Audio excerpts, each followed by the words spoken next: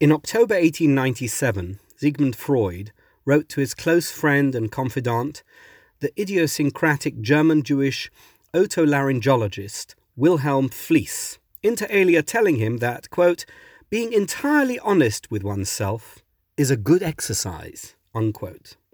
This piece of advice, among many others Freud gave Fliess before falling out with him in 1904, might have been lost to posterity had those Freud trusted followed his strict instructions to destroy all their correspondence.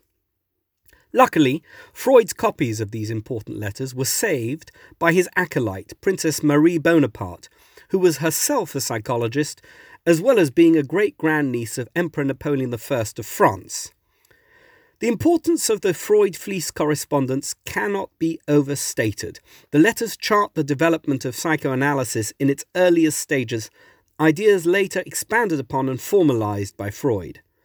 But the most important detail of Freud's vision of psychoanalysis and its goals is the quote I mentioned earlier about self-honesty being the ultimate aspiration and guarantor of positive mental health. Peeling away every level of detail about one's life only has true value if it leads to a point when one can be entirely honest with oneself. In other words, not just honest, but entirely honest. One of the greatest and most influential figures of modern Jewish history was a rabbinic educator called Notter Hirsch Finkel, better known as the Alter of Slobodka, or Rabbi Nosson Tzvi Finkel. Rav Finkel lived more or less contemporaneously with Sigmund Freud, although I doubt he was familiar with the founder of psychoanalysis. And yet, Rav Finkel's educational philosophy seems to have intuitively followed similar lines to Freud. He aimed to get to the essence of each of his students so that they could maximize their strengths and work on their weaknesses.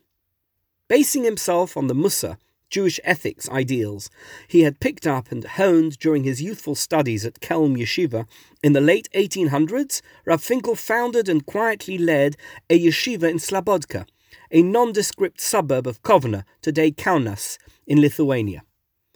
His fame grew, and many of Slobodka's students went on to become significant religious leaders and educators in the Jewish world. In 1924, Rav Finkel dramatically announced he was moving his yeshiva from Lithuania to Palestine, and later that year, most of the faculty and student body moved to Hebron, where they remained until the horrific Arab massacre of Jews in Hebron in 1929, after which they relocated to Jerusalem, where his yeshiva remains to this day thriving and successful. Slobodka and Hebron Yeshiva graduates include some of the greatest Orthodox rabbis of the 20th century, such as Rabbis Aaron Kotler, Yitzhak Hutner, Yaakov Kamenetsky, and Elazar Menachem Manshach, along with countless other influencers and leaders. Azriel Karbach, founding editor of both Yediot Achronot and Ma'ariv newspapers, Professor Saul Lieberman of Jewish Theological Seminary, and Chaim Herzog, 6th President of Israel. As far as Rav Finkel was concerned, Gadlut Ha'adam, a person's greatness, can only ever be achieved through self-awareness, which more often than not requires painful self-honesty. Partial self-awareness is insufficient, as unless you have got to the bottom of who you are, you will never be the greatest version of yourself that you can be. And this ideal is beautifully illustrated by Rav Finkel's insight on Parshat Toldot.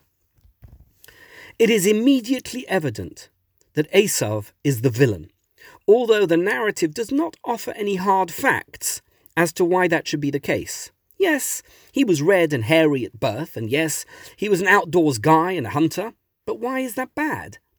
Perhaps it is because being a man of the field is a rejection of spiritual pursuits, but to be fair, there are plenty of farmers and hunters who are good people, faithful to God, and responsible providers. What makes Esav so bad?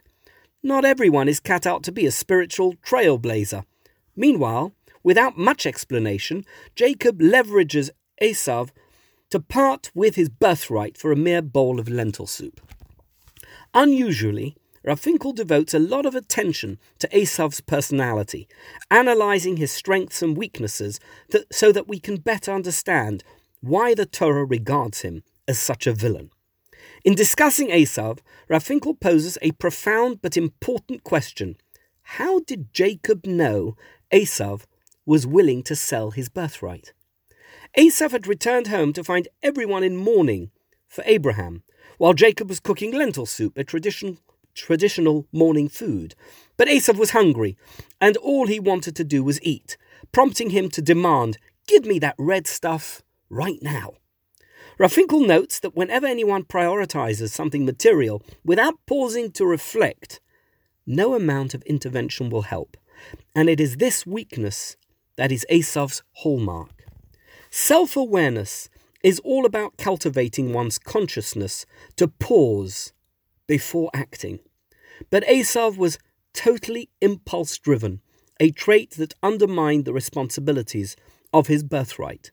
Remarkably, Esav was self-aware enough to realize that he lacked the discipline to be the person his role required of him, and this was how Jacob knew he could negotiate the sale.